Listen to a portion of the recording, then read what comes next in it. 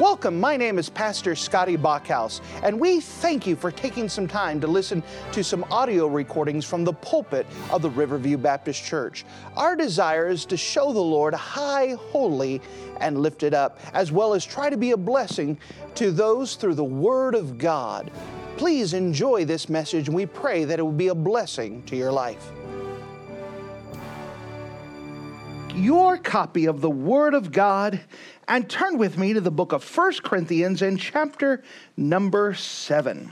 The book of 1 Corinthians and chapter number 7.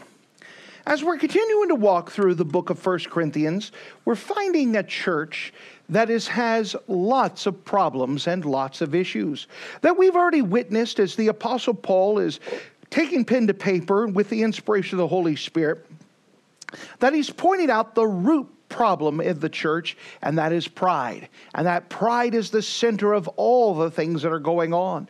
That the Corinthian church is puffed up. That word puffed up carries the idea of pride. And we know that knowledge puffeth up. And that they think that they are super spiritual Christians. However, in the midst of the super spiritual Christians, they have divisions and contentions among them. And it's not just different factions, but those factions are actually against each other to the place where there's almost brawls in the parking lot. There's that much contention with them. That you have people who are taking each other to court and suing each other. On top of that, you've got other problems. You have a man in the church who is actually having correct relations with his stepmother, and it's blatant and it's obvious. And on top of that, as if that wasn't enough, you have people who think it is all right and it is natural for them to go out and go to prostitutes. Now, all of chapter 1 through 6 has been where the Apostle Paul is answering what he has heard. Starting in chapter 7, he is going to answer a question that the Corinthian church had wrote to him. Apostle Paul, we have something we want to tell you. We've got a question for you. Tell us what you think. And he's going to tell them what they think. And if you don't mind, let's look at chapter number 7. 1 Corinthians chapter number 7, 40 verses. And let's read through it, and then we'll go back and see the principles we find in here. 1 Corinthians chapter number 7, and notice with me in verse 1. Now concerning the things whereof ye wrote unto me, it is good for a man not to touch a woman. Nevertheless, to avoid fornication, let every man have his own wife, and every woman her own husband. Let the man render unto the wife due benevolence, and likewise also the wife unto the husband. The wife hath not power of her own body, but the husband. And likewise also the husband hath not power over his own body, but the wife. Defraud ye not one the other, except it be with consent for a time, that ye may give yourselves to fasting and to prayer, and come together again, that Satan tempt you not for your inconsistency. But I speak this by permission and not of commandment, for I would that all men were even as myself. But every man hath his proper gift of God, one after this manner and another after that. I say, therefore, to the unmarried and widows, it is good for them if they abide even as I. But if they cannot contain, let them marry, for it is better to marry than to burn. And unto the married I command, yet not I, but the Lord, let not the wife depart from her husband. But, and if she depart, let her remain unmarried, or let her be reconciled to her husband, and let not the husband put away his wife. But to the rest speak I, not the Lord. If any brother hath a wife that believeth not, and she be pleased to dwell with him, let him not put her away. And the woman which hath a husband that believeth not, and if he is pleased to dwell with her, let her not leave him. For the unbelieving husband is sanctified by the wife, and the unbelieving wife is sanctified by the husband. Else were your children unclean, but now they are holy. But if the unbelieving depart, let him depart. A brother or sister is not under bondage in such cases, but God hath called us to peace. For what knowest thou, O wife, whether thou shalt save thy husband? Or how knowest thou, O man, whether thou shalt save thy wife? But as God hath distributed to every man, as the Lord hath called every one, so let him walk. And so ordain I in all churches. Is any man called being circumcised? Let him not become circumcised. Is any called in uncircumcision? Let him not be circumcised. Circumcision is nothing, and uncircumcision is nothing, but the keeping of the commandments of God. Let every man abide in the same calling wherein he was called. Art thou called being a servant? Care not for it, but if thou beest made free, use it rather. For he that is called in the Lord, being a servant, is the Lord's freeman. Likewise also he that is called, being free, is Christ's servant. Ye are bought with a price. Be ye not the servants of men. Brethren, let every man wherein he is called therefore abide with God. Now concerning virgins, I have no commandment of the Lord, yet I give my judgment, as one that obtaineth mercy of the Lord, to be faithful. I suppose, therefore, that this is good for the present distress. I say that it is good for a man so to be. Art thou bound unto a wife? Seek not to be loosed. Art thou loosed from a wife? Seek not a wife. But, and if thou marry, thou hast not sinned. And if a virgin marry, she hath not sinned. Nevertheless, such shall have trouble in the flesh, but I spare you. But this I say, brethren, the time is short, and it remaineth that both they that have wives be as though they had none, and they that weep as though they weep not, and they that rejoice as though they rejoice not, and they that buy as though they possess not, and they that use the world and not abusing it, for the fashion of this world passeth away. But I would have you without carefulness. He that is unmarried careth for the things that belongeth to the Lord. How may he please the Lord? But he that marrieth careth for the things that are of the world. How can he please his wife? There is a difference also between a wife and a virgin. The unmarried woman careth for the things of the Lord, that she may be holy both in body and in spirit.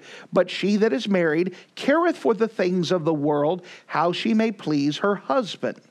And this I speak for your own profit, not that I may cast a snare upon you, but for that which is comely, that ye may attend upon the Lord without distraction. But if any think that he behaveth himself uncomely towards his virgin, if she pass the flower of her age, and need so require, let him do what he will, he sinneth not. Let them marry.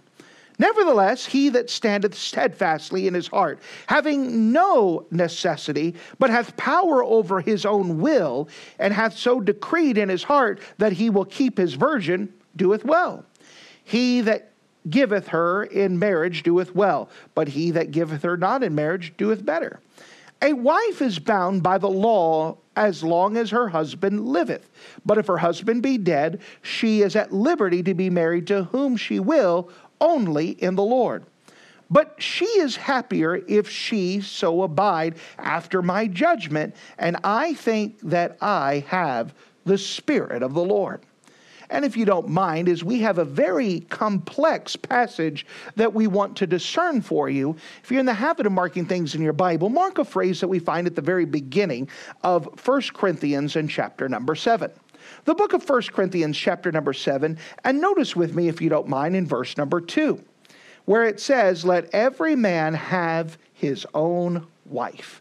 Let every man have his own wife. And with the Lord's help, we're going to untangle and discern the Apostle Paul's giving this instruction to the church of Corinth and see how it ties in and how it applies to us. Then we're going to see something special towards the end about how you can find God's will for yourself using the principles we find in this passage. So plenty of reasons to pay attention. If you don't mind, let's go to the Lord together and let's pray. Dear Heavenly Father, thank you again for you being a wonderful God. And as we come to you, we're just asking that you would give us great mercy, that you would give us great discernment, that you would give us great wisdom from your precious Spirit to be able to clearly see this passage, understand this passage, and apply this passage. That we know that we have people at different walks of life, different stages of life, different places within their life. And yet, all of us can find something in this passage to apply. That you would help people to have spiritual discernment, that they can see their place, their thing. That we could strengthen up marriages, that we could strengthen up your work, that we could watch you be glorified in all of these areas that are discussed. Again, Lord, with such a topic as this, I dare not trust my own. So once again, I surrender myself to you. Ask that you fill me with your Holy Spirit and that you would do something beyond even our comprehension tonight, because we trust you and your word. And in Jesus' name we pray. Amen. If you had the opportunity to write a letter to the Apostle Paul to ask any question you want, what would your question be? If you had the privilege to have access to the great Apostle Paul, and you could ask him anything that you wanted, what would you ask? Now, as we look at the context of the church of Corinth, they had plenty of things to ask. They could have said, Paul, we're having problems with divisions in the church. Can you give us some advice? We don't want to bring it up, but it has to be dealt with. Paul, we've got people in the church that are suing each other. Can you give us some help with this? Paul, we've got a guy that, we really like him, but, he's doing wrong and it's been a bad reputation. What should we do about him? Paul, we've got people that have decided to go to houses of ill repute. How do we deal with this? There was a lot of questions they could have asked, and we're going to cover even more subjects of the book of 1 Corinthians of things that are going wrong. But if you had a subject, had an opportunity to write the Apostle Paul a question and know that he was going to answer, what would you give him? Well, the church of Corinth and their brilliance and their spirituality, they gave a question. Paul, we came up with a philosophy, and we want to let you know what you think about this. So, Paul, us being as spiritual as we truly are, we've come up to the idea that a man shouldn't touch his wife anymore, meaning that he should not have a physical relationship with his wife. Because we're so spiritual, and we really want to be God, and, so we're going to just not physically touch our wife anymore so we could be holy in body. Doesn't that sound great, Paul? Could you imagine the Apostle Paul getting this letter and these super spiritual Corinthians who have all these problems going on? That was the question. Paul, it was kind of like a question where you ask where you're bragging. Paul, we want to show you how spiritual we are. We've come to the idea that in order to serve God, I know we're married, but we went to our wives and say, honey, we're choosing God rather than you. And so I know there's going to be some lonely nights, and I know that you have physical needs, but I'm just not going to touch you anymore because I want to be super spiritual. Can you imagine the Apostle Paul getting this and going, what in the world am I reading? What is this question? What do I do? I can imagine the Apostle Paul getting this and being thankful that he didn't have to answer a text and had 30 seconds to respond. Because I'm positive he's sitting there, okay, God, I'm going to set this down, and Lord, what do I tell these folks? I mean, clearly by their own letter, they are out of their mind. There's nothing spiritual about this whatsoever. What do I tell them? And I'm sure that when he came to this part, he's praying. He's probably, my mind's eye, just my own opinion, my own thing. But he's probably stalling, saying, what in the world do I tell them? well, let's go ahead and correct this thing here and tell them they're puffed up and kind of lead into this. But now I've got to answer the question. I told them whatever they want. So what he does is he uses this as a backdrop, their spiritual question, to go ahead and take 40 verses to give them correct instruction from their brilliant deduction here. And if you don't mind, let's just walk through and see how the Apostle Paul answers this question, but also see kind of some things he is teaching here. And again, I want to use this as a backdrop at the end to address a principle that we can discern about how to find God's will for your life. So with that being said, let's start here. Instructions concerning those that are married. Instructions concerning those who are married. He starts off by giving some general instructions. So the Apostle Paul, pen and paper in hand, prayed up, probably lots of prayer, says, all right, now it's time, Holy Spirit, guide us, give me direction. All right, guys, let's answer their stupid question. And it was a stupid question. Whoever came up with this brilliant thing? Now, this is the church of Corinth that sent this letter. This wasn't an individual. They sent this letter. That means they had to have a discussion. Hey, you know what? We've been talking about this and getting together, and we've kind of agreed together. We're not touching our wives anymore. And you agree, and you agree, you agree. Hey, you know what? Let's go talk to Paul and get his approval on this. I mean, so they had a discussion about this. This is something that the church men had kind of agreed together. We're so spiritual, we don't even have to touch our wives anymore. Okie dokie. So the Apostle Paul begins to write this letter and begins to start giving some general instructions concerning marriage. Now concerning the things whereof ye wrote to me. Now again, I'm just showing that they wrote a letter to Paul. He got this and says, all right, well, let's do something about this. It is good for a man not to touch a woman. Let me pause here.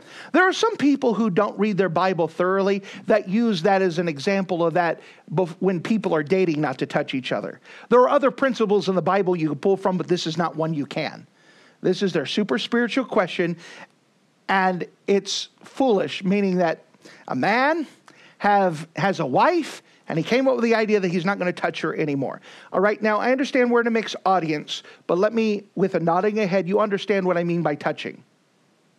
Okay, I don't have to. We need to make sure that we have a good discerning on this, okay?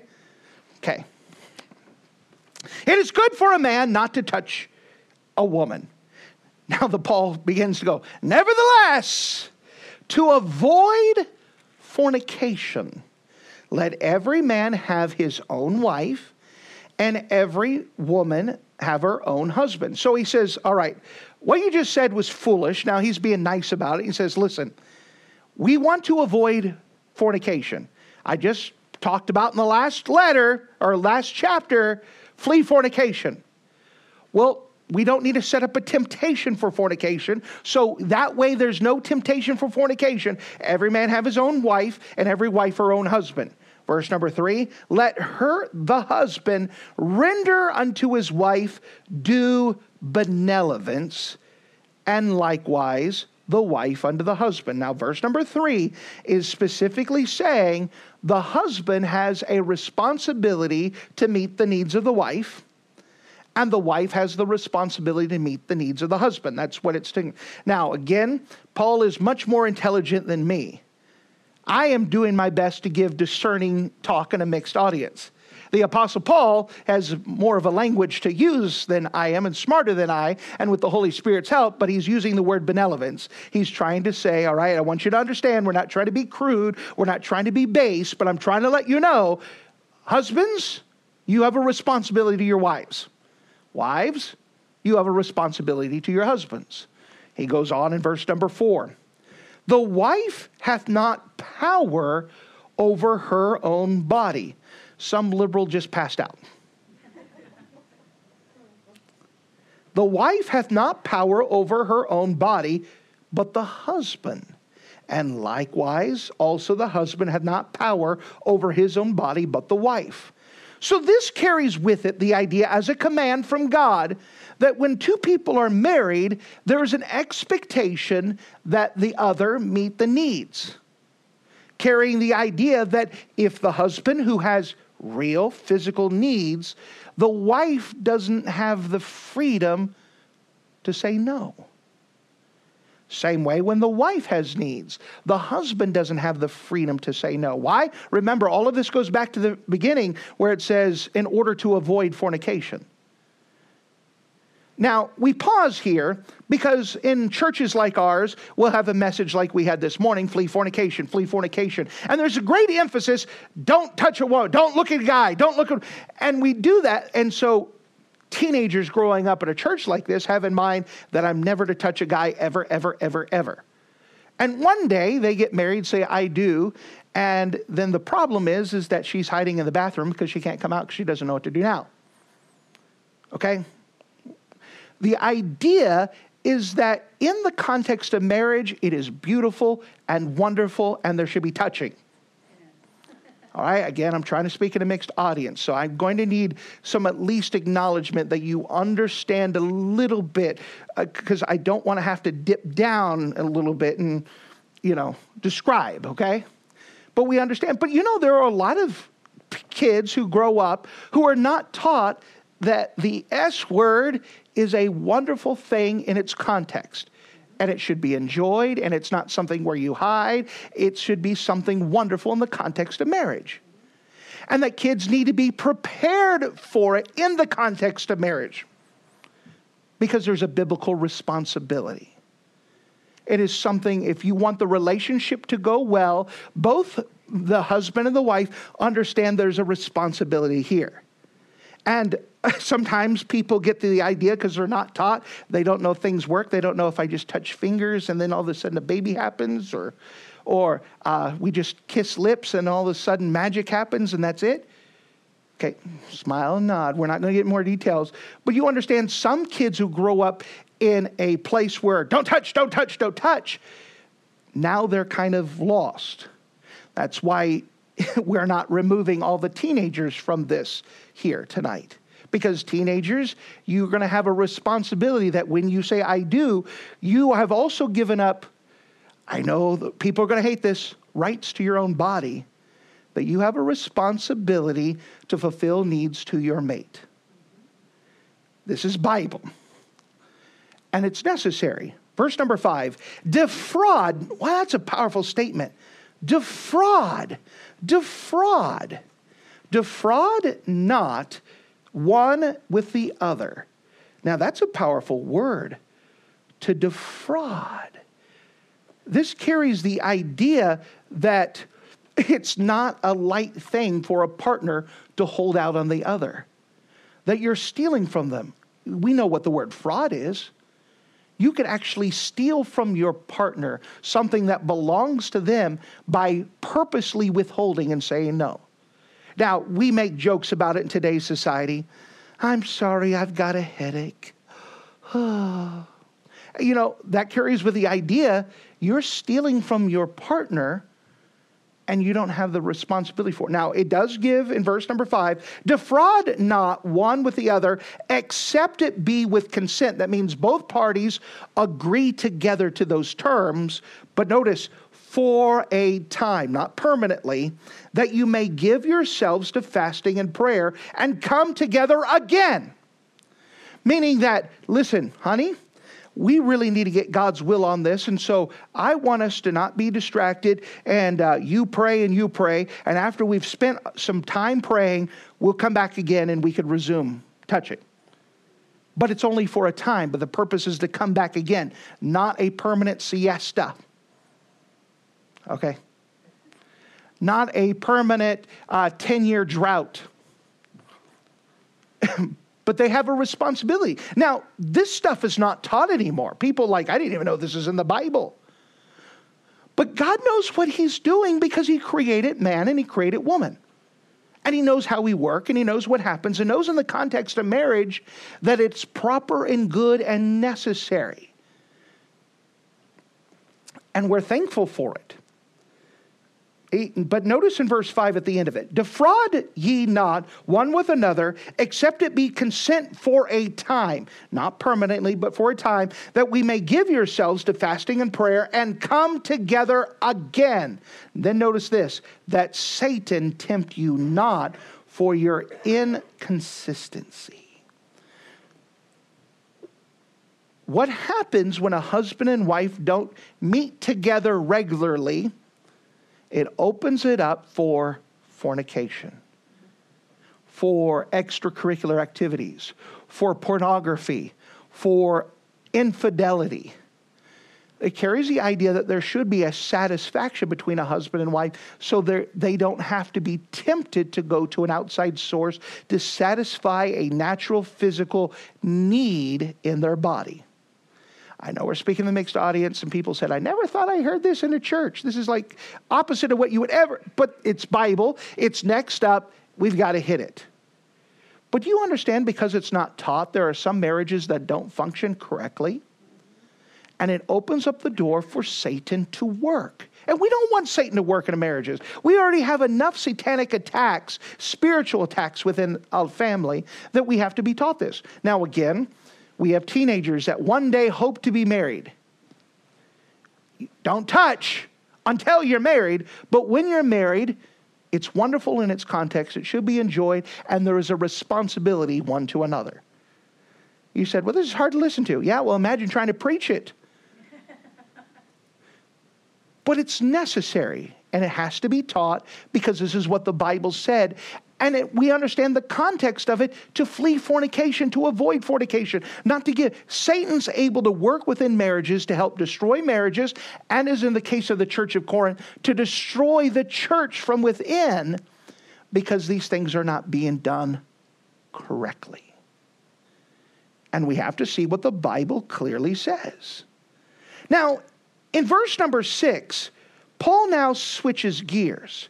He says, all right, what I just said before about defraud not, that's law, that's canon, that's Bible. This is God's will. But in verse number 6, he says, now I'm going to give you some of my own advice. It's not Bible. It's not a new commandment. What I just gave you before, that's settled. That's non-negotiable. A husband and wife have responsibilities to another.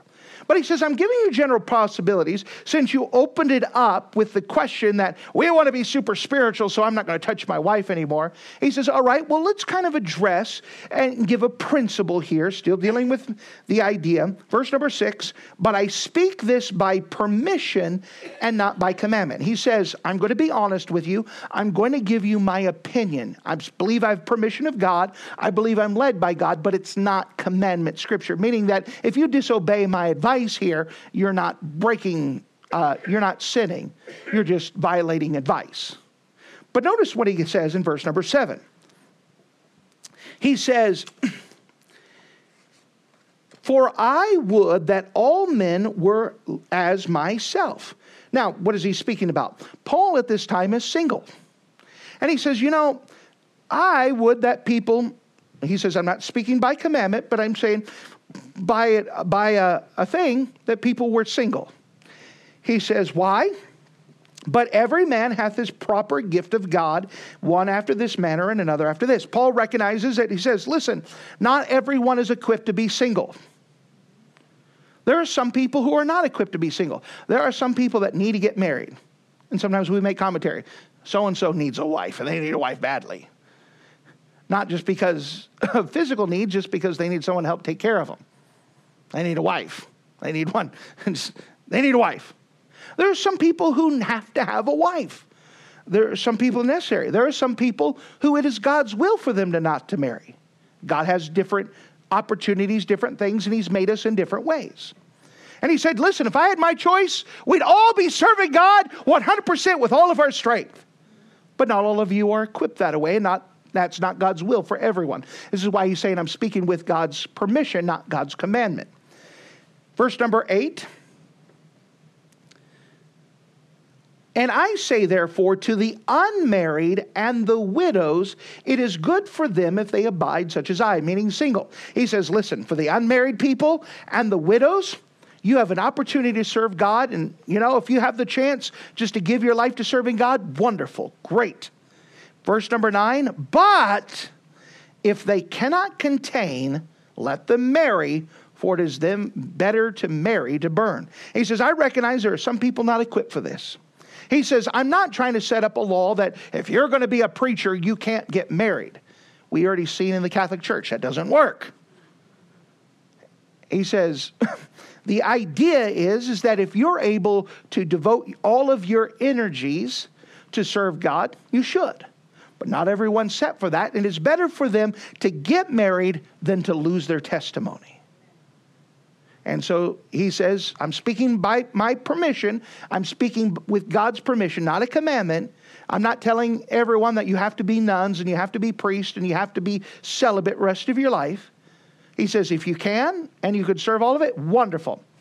If you can't, no big deal. And you need to follow what God has for you. For example, some teenage girl is probably looking for her marriage day. And she can't wait till she gets married. And she sees the altar and the dress and the bridesmaid and everything that's set up.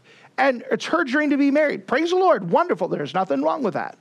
There may be some other teenage girl that can't even imagine sharing the same house with anyone, much less a husband. Not for me. Whatever else.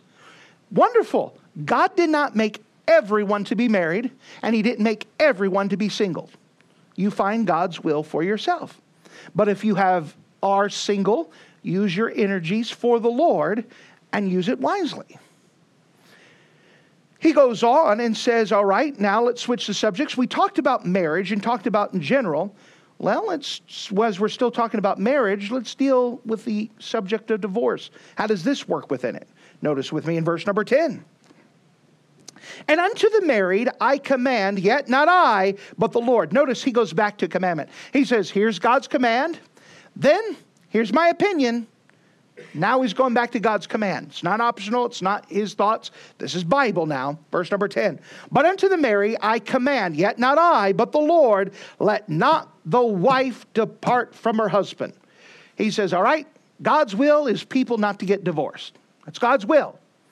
We know that not everyone follows God's will, so notice verse 11. But, and if she depart, let her remain unmarried, or be reconciled unto her husband, and let not the husband put away his wife.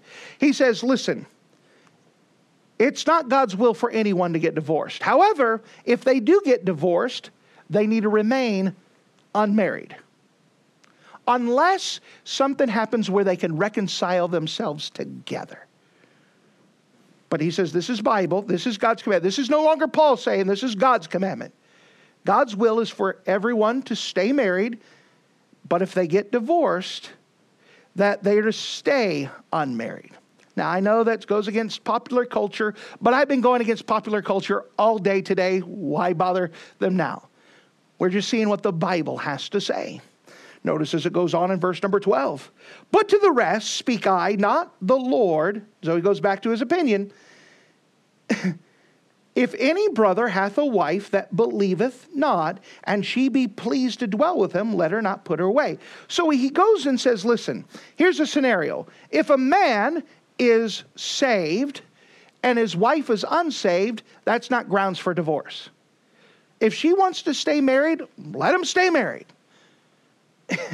Now again, the super spiritual Corinthians are having an idea that if someone gets saved and wants to follow God and his wife isn't saved, she's just baggage, just, cut her loose. Paul says, let's not do that. If she wants to stay married, even though he's saved, she's not, let him stay. Let them be married. They're already married. Let's not rip them apart. He says, verse number 13, and the woman that hath a husband that believeth not, if he be pleased to dwell with her, let her not leave him. For the unbelieving husband is sanctified by the wife, and the unbelieving wife is sanctified by the husband. Else were your children unclean, but now they are unholy. But if the unbelieving depart, let him depart. If a brother or sister is not under bondage in such cases, but God has called us to his peace. Now he says, listen, while you're together, God is able to work, and your kids can get saved. God can still work in your families. I mean, they're not rejected of God because you have an unbelieving parent. He says, but if there's a separation, well, that's how it goes. Still don't get remarried, but let it happen rather than having strife in the house. If two people are fighting and the lady's just determined and she wants to go, all right, fine, go. Because she's not going to get saved as long as she feels like she's in bondage. Does it make sense? We're hoping for reconciliation later. But notice, if you don't mind, verse 16. For what knowest thou, O wife, whether thou shalt save thy husband? Or knowest thou, O man, whether thou shalt save thy wife? He goes up here and says there's an influence on the family. That what can happen is that, why shouldn't you get divorced? Because it could be an idea that the husband who's saved can eventually see his wife get saved. Praise the Lord!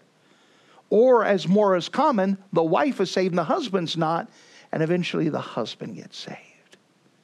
Because the influence, as she's changing and growing and being obedient to the Lord, that she said, the husband says there's something to it, he gets saved. You understand, we're hoping that they both get saved and they both serve God together. That's the goal. And so let's not do anything that's going to disrupt them from getting saved.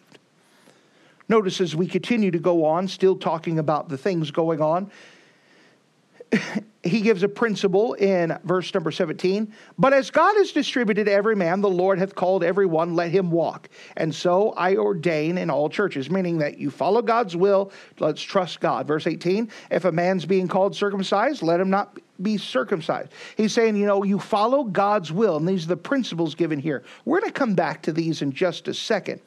But he's saying that you need to follow God's will. And God has a good and perfect and acceptable will for all of our lives. Find God's will and obey it. Trust him to work. That's in regards of marriage, serving God, employment. We find God's will and do that. He comes back to the subject. He's been talking about those who are married and say, let's talk about things in general. Let's talk about the subject of divorce. Then he turns his attention to those who are single. Notice, if you don't mind, in verse number 25, as he begins to address those who are single. Now concerning virgins, I have no commandment of the Lord, yet I give my judgment. Well, notice once again, the Apostle Paul says, I'm not speaking because of thus saith the Lord. I'm giving advice. I'm giving my judgment, my opinion based off the Bible and permission of the Lord. Now again, notice how Paul is being honest here. He's saying, this is my opinion. This is my judgment. This is my wisdom I'm giving to you. Not commandments, not thus saith the Lord. Now concerning virgins, I have no commandment of the Lord, yet I give my judgment as one that obtained mercy of the Lord to be faithful. I suppose, therefore, that it is good for the present distress, that I say it is good for a man so to be. Now, evidently, the church had asked Paul to give a ruling not only about married women, men and women, but about single women. They wrote and said, Paul, you need to command all of the ladies not to get married. Well, that's horrible. I have a daughter that would protest at that one. You're never to get married. Wait a second. I mean, a lot of young girls, that's their dream. They dream about their wedding, and to break that dream. You're never to get married. There might be a little rebellion in someone's heart after that. And so Paul said, I'm not going to give a commandment over that. I'm going to say, listen, if you have the opportunity to use your life to serve the Lord, serve the Lord. But if you're not going to be able to contain, if God's will for you to get married to someone, get married. I'm not going to make a commandment saying, bless God, if you're single, that's where you stay. That's horrible. And that would be a discouragement to a lot of people. He goes on and gives this. He says in verse 27, he gives a principle. Listen, if you're to be married, stay married. Art thou bound to a wife? Seek not to be loosed. Art thou loosed from a wife? Seek not a wife. He's sitting there. If you're married, strive to stay married. If you're not married, then be content not to be married. But, and if thou marry, thou hasn't sinned. If a virgin marries, she has not sinned. Meaning that if someone who's single and has been trying to serve the Lord happens to find Mr. Right one day and has God's will on it, let him get married. Praise the Lord. They could serve God together. Now again, this is not common preaching. It's not the fun amen preaching, but it's practical every day. This is where we live at. Because everyone in here is either married or single.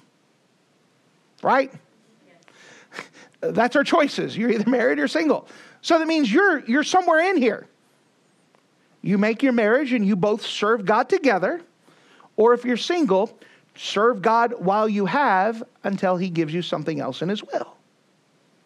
Pretty simple. Verse number 29. But this I say unto you, now let's go back to verse 28. But, and if thou marry, thou hast not sinned. If a virgin marry, she has not sinned. Nevertheless, such shall have trouble in the flesh, but I spare you. Verse number 29. But this I say, brethren, the time is short, and it remaineth that both they that have wives be as though they had none, and they that weep as though they have wept not, and those that rejoice as though they rejoice not, and they that buy as though they possess not, that they may use this world and not abusing it, for the fashion of this world passeth away. He goes and says, listen, no matter what stage you're in, realize that time is short, and you only have a small amount of time to serve God. Don't waste it. Don't be a single person who says, one day I'm going to be married, and when I get married, then I'll serve God. Serve God now. Don't be a married person that looks at his wife and says, you know what, you keep me from serving God. Don't do that. Use the opportunity you have, because we have time is short. We don't know whether Jesus comes back or death hits us in old age. Use your time now to serve God. He goes on in verse number 32. We see, but I would have you without carefulness. He that is unmarried cared for the things that belong to the Lord. How may he please the Lord? Now, he gives a common principle, one that we understand. If you're single, you have a lot of freedom to follow God, whatever he'd have you to do. You don't have a lot of the obligations, a lot of things. You have more freedom to serve God.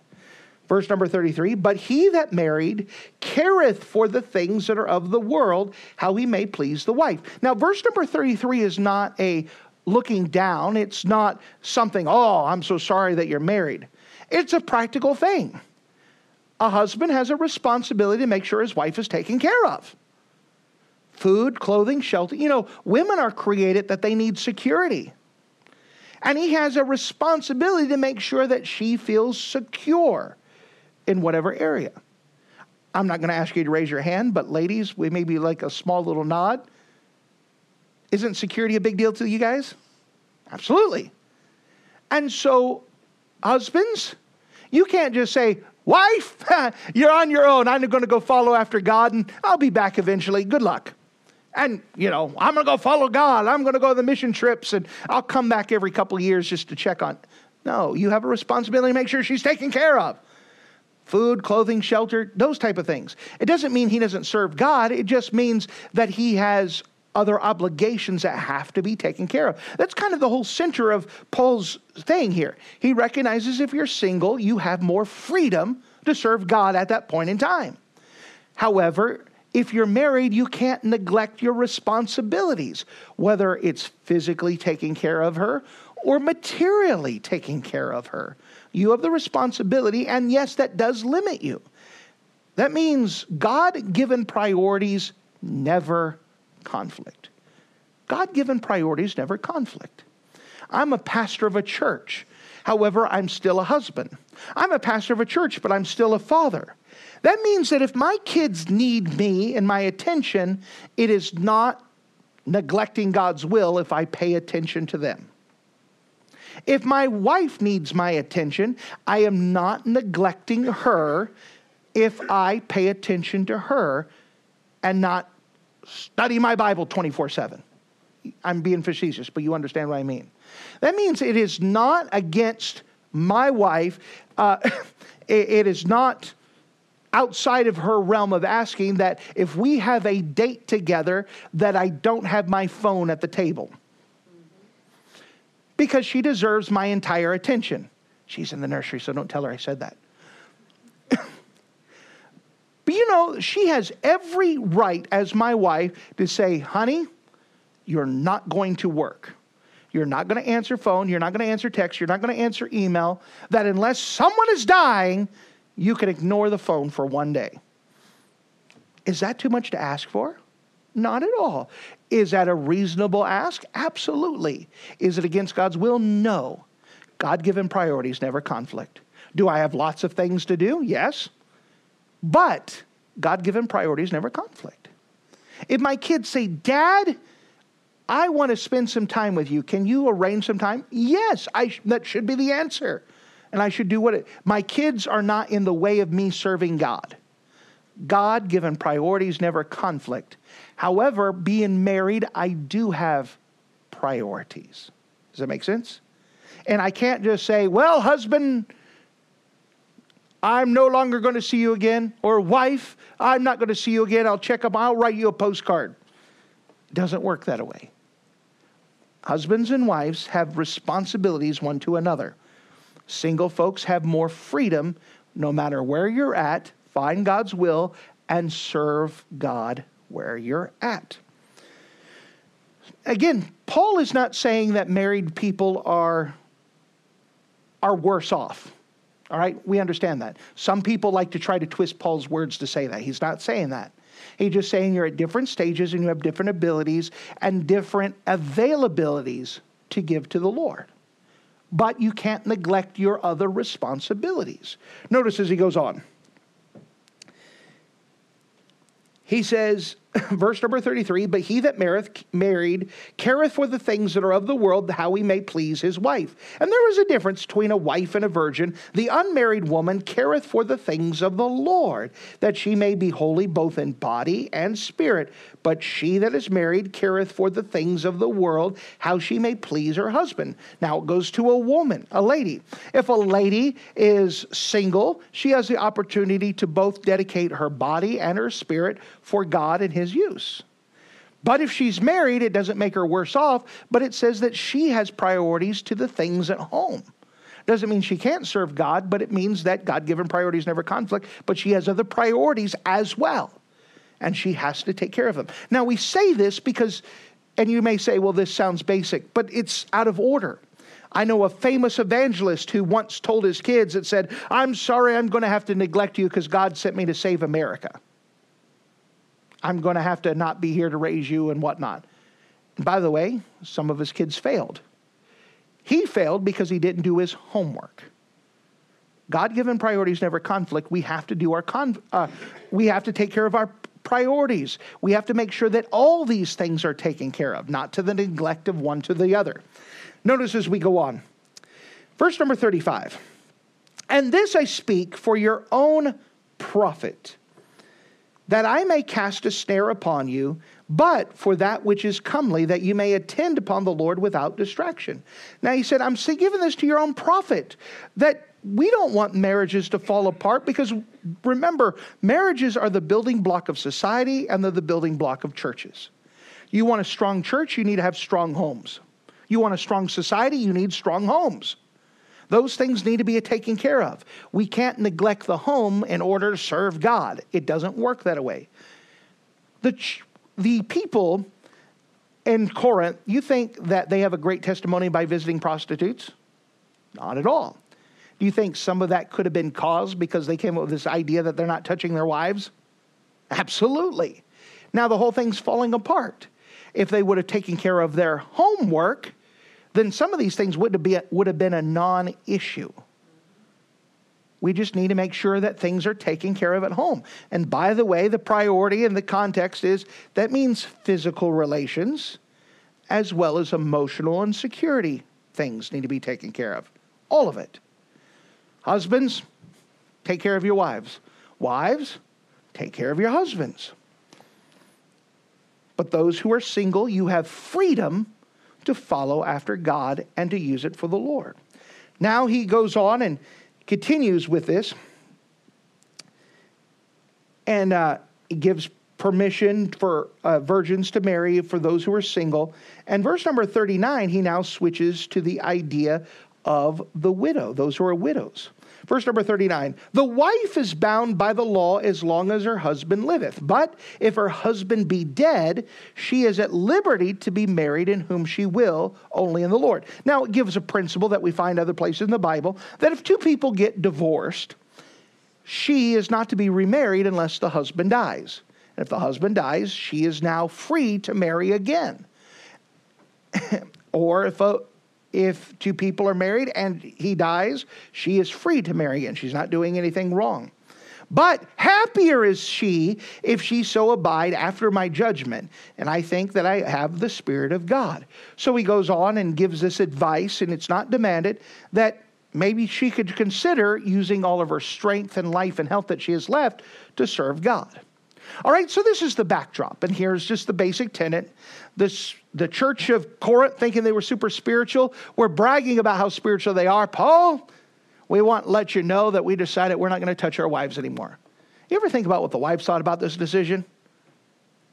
Whatever it was, this is their brilliant plan. Paul says, well, all right, well, let's fix this, and gives the principle that if you're married, be married and try to serve the Lord. If you're single, be single, try to serve the Lord. Find God's will in the matter and do that. Now, he talks about, and as I've been giving, it's talked quite a bit about finding God's will. So if you don't mind, as we use this as a backdrop, let's see one last thing, principles governing Paul's instructions. How do we find God's will for our life? What are some principles that we find? Now, all of that was backdrop. Now let's go to a different subject using this here, because Paul did quite a bit saying, this is God's command, this is my opinion. This is God's command, this is my godly advice. This is God's command, this is how I want to help you. So with that, let's learn a little bit about finding God's will for our own lives. First of all, as we see here, here's some principles. To find God's will for your life. As God has called each one, so let him walk. Notice with me in verse 17. I told you we'd come back to this passage. But as God hath distributed to every man, as the Lord hath called every one, so let him walk. And so ordain I in the churches. Is any man called being circumcised? Let him not be uncircumcised. Is any man called in circumcision? Let him be in circumcision. Now understand that circumcision is a special surgery for men to show that they're dedicated to the Lord. It is something set apart specifically for the Hebrew people. And God says, listen, now this is an invasive surgery for guys. If God called you to have this surgery, do it. If God didn't want you to have the surgery, don't do it. But you need to find God's will in the matter. You need to find God's will in this matter. Notice as he goes on in verse 20. Let every man abide in the same calling whereon he was called. God has a good and perfect and acceptable will for your life. Find out what it is. But every one of you have it. So we know the principle I'm giving you is that God has a will for you. Find out what it is and do it. So how do we do this? So here's the principle. First of all, follow the Bible and not man's opinion. Follow the Bible and not man's opinion. Going back to verse number 1. Now concerning the things whereof ye wrote unto me, it is not good for a man not to touch his wife. Nevertheless, to avoid fornication, let every man have his own wife, and every woman her own husband. So here, the church of Corinth came up with their own idea. Hey, Paul, I'm not going to touch my wife anymore because I'm super spiritual. Was that their opinion or was that Bible? That was their opinion. What did Paul say? He says this is what the Bible says. That if you want to find God's good, perfect, acceptable will for your life, you need to be in the Bible for yourself. Read in the Bible for yourself. Every day you need to be reading God's word, looking and searching for it. What does the Bible have to say about the matter? Remember that as you're looking for God's will, God will never go outside of his word. He will always keep himself in the confines of his word. And so if somehow you come up with some idea that's not in the Bible, it's probably not a good idea. It needs to line up with the borders, the confines, the principles found in God's word. So if we're going to find God's will for your life, first of all, follow the Bible and not man's opinion. Second of all, don't let present distress determine God's will in your life.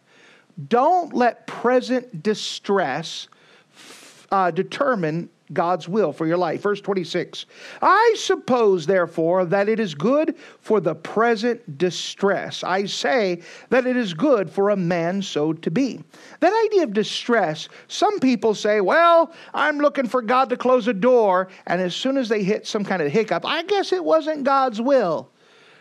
Distresses should not determine whether it's God's will for you or not.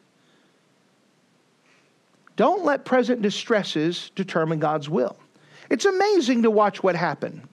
If you could allow me to use an illustration, I knew a missionary who was supposed to go to a country, raised up support, got really close, and then as he's getting ready to go to the country, he said, oops, I have a church here that wants me to be their pastor, and I know they don't believe quite like I do, but I could fix them, and they voted me 100%.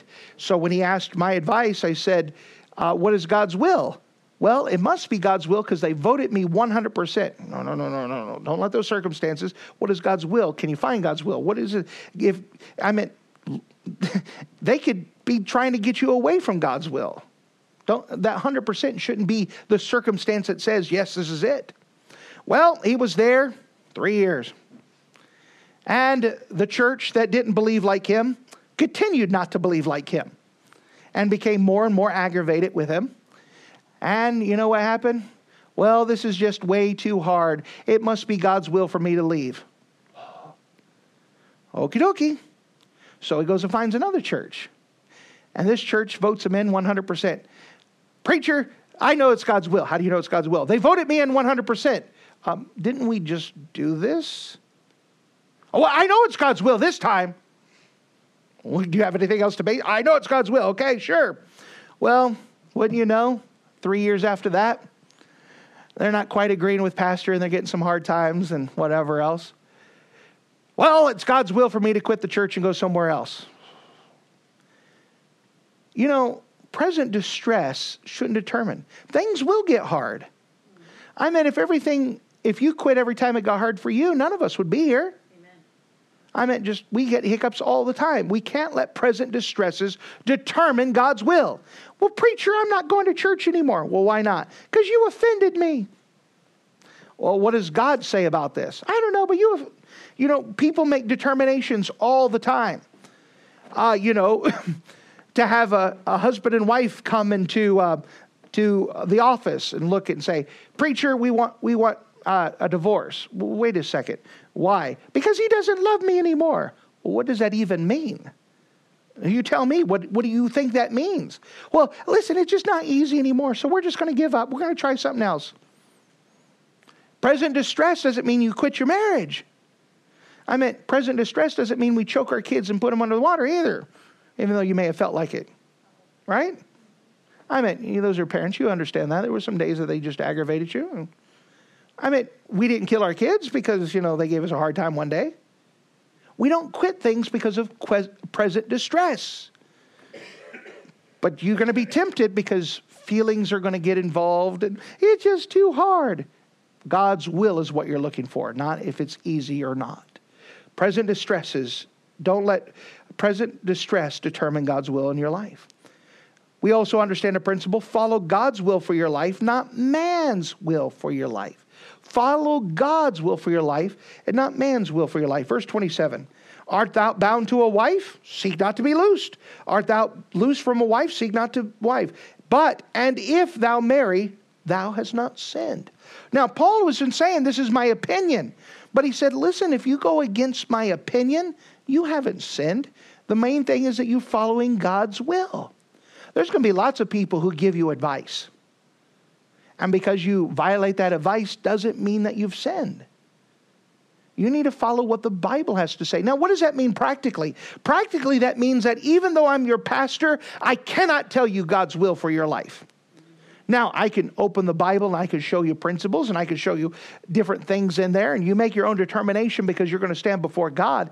But I can't tell you what God's will is for your life. You should not be dependent on a person. You should learn how to find God's will for yourself. By the way, as I go back to the first point, if you're not in the Bible, you can never find God's will. Amen. You need to be in God's will for yourself. I can't tell you what color car to get. I know some preachers try to pretend that they can, but I can't tell you to buy a Ford rather than a Chevy. I can give you good wisdom on that matter, but I can't tell you that. I could point out principles, but I cannot tell you God's will, and neither can any other person. You need to learn to find God's will for yourself. Now, I could give advice, and I could give logic from the Bible, and I could give you principles. But when it's all said and done, you need to find God's will for your life and learn how, and not be dependent. Well, because this person over here told me not to go to church, I'm not going to church anymore. I've seen people do that.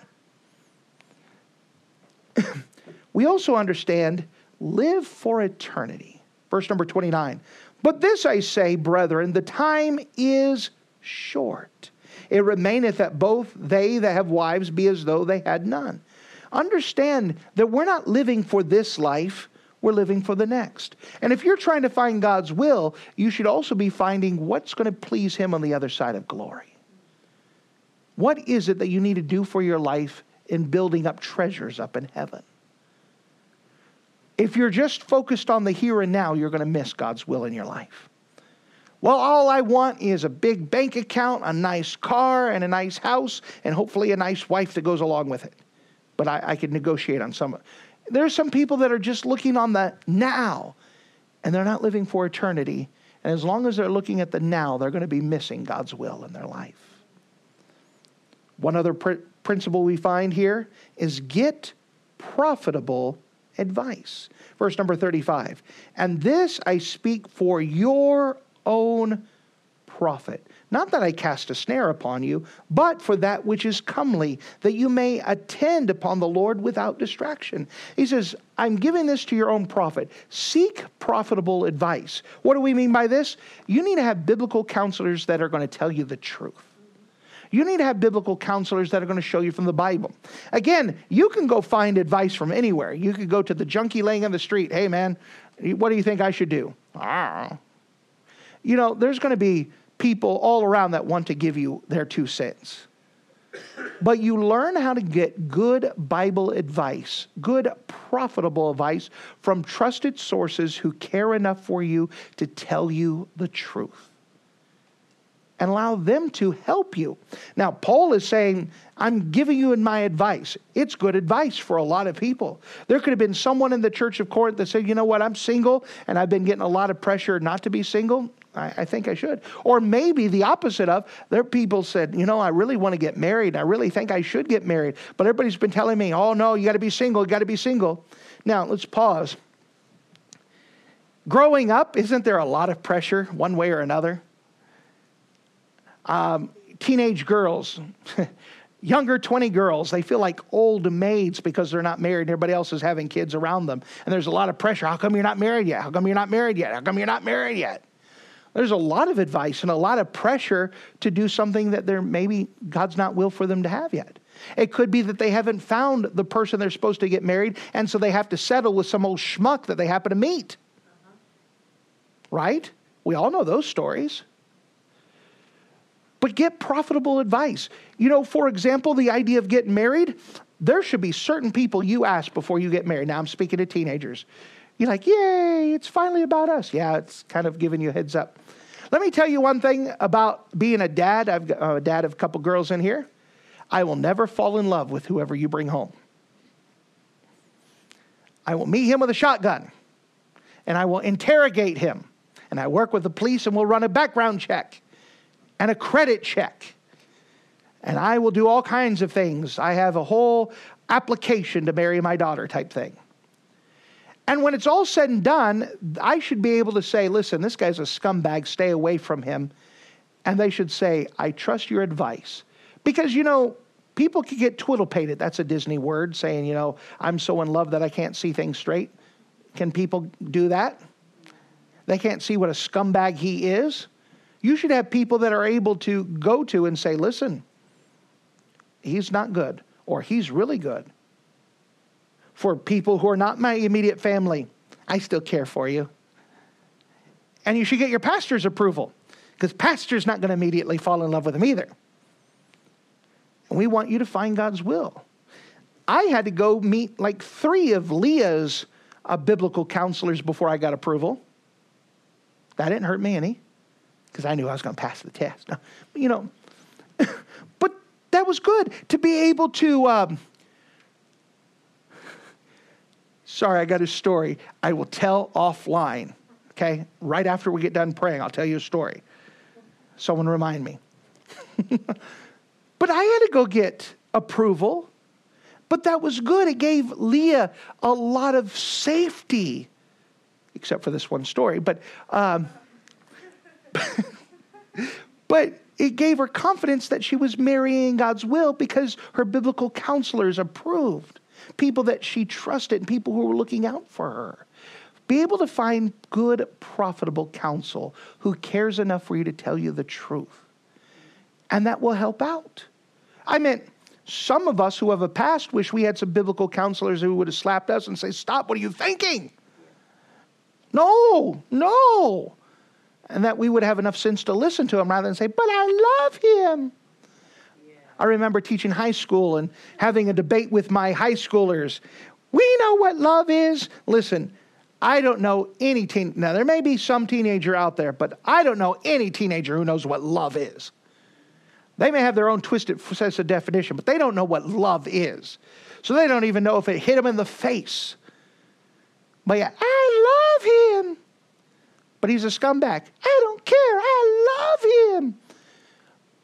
Be able to have, if you're looking for God's will, someone who tell you the truth.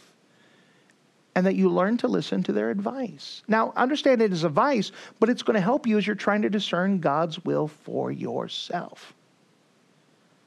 We do have a wonderful God. Now, I know this is a longer message, and it's probably not the most pleasant of topics, but yet I think this is necessary.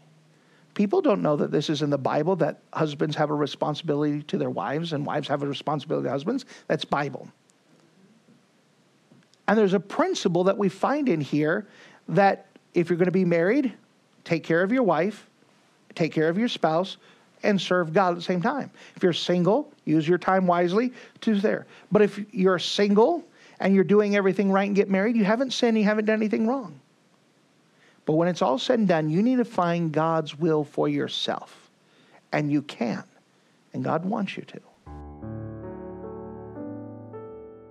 Thank you for listening to this audio message. This is Pastor Scotty Bachhaus, and I encourage you to take this information that you just received and make a specific decision to follow after the Lord. If you don't know Jesus Christ as your Savior, let me beg you to take the time to receive Jesus Christ for the forgiveness of your sins. If you are saved, I encourage you to make a decision in your life to help you get closer with the Lord. If there's anything specific we can do to be a blessing or to pray for you, we encourage you. Look us up on the internet at riverviewbc.com. Once again, that's riverviewbc.com. Or if you would prefer to call us, you could give us a call at area code 920-530-6308.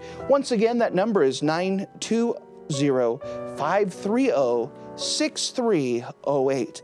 If there's anything we can do to be a blessing or an encouragement to you, please let us know. We would love to make ourselves available. Thank you.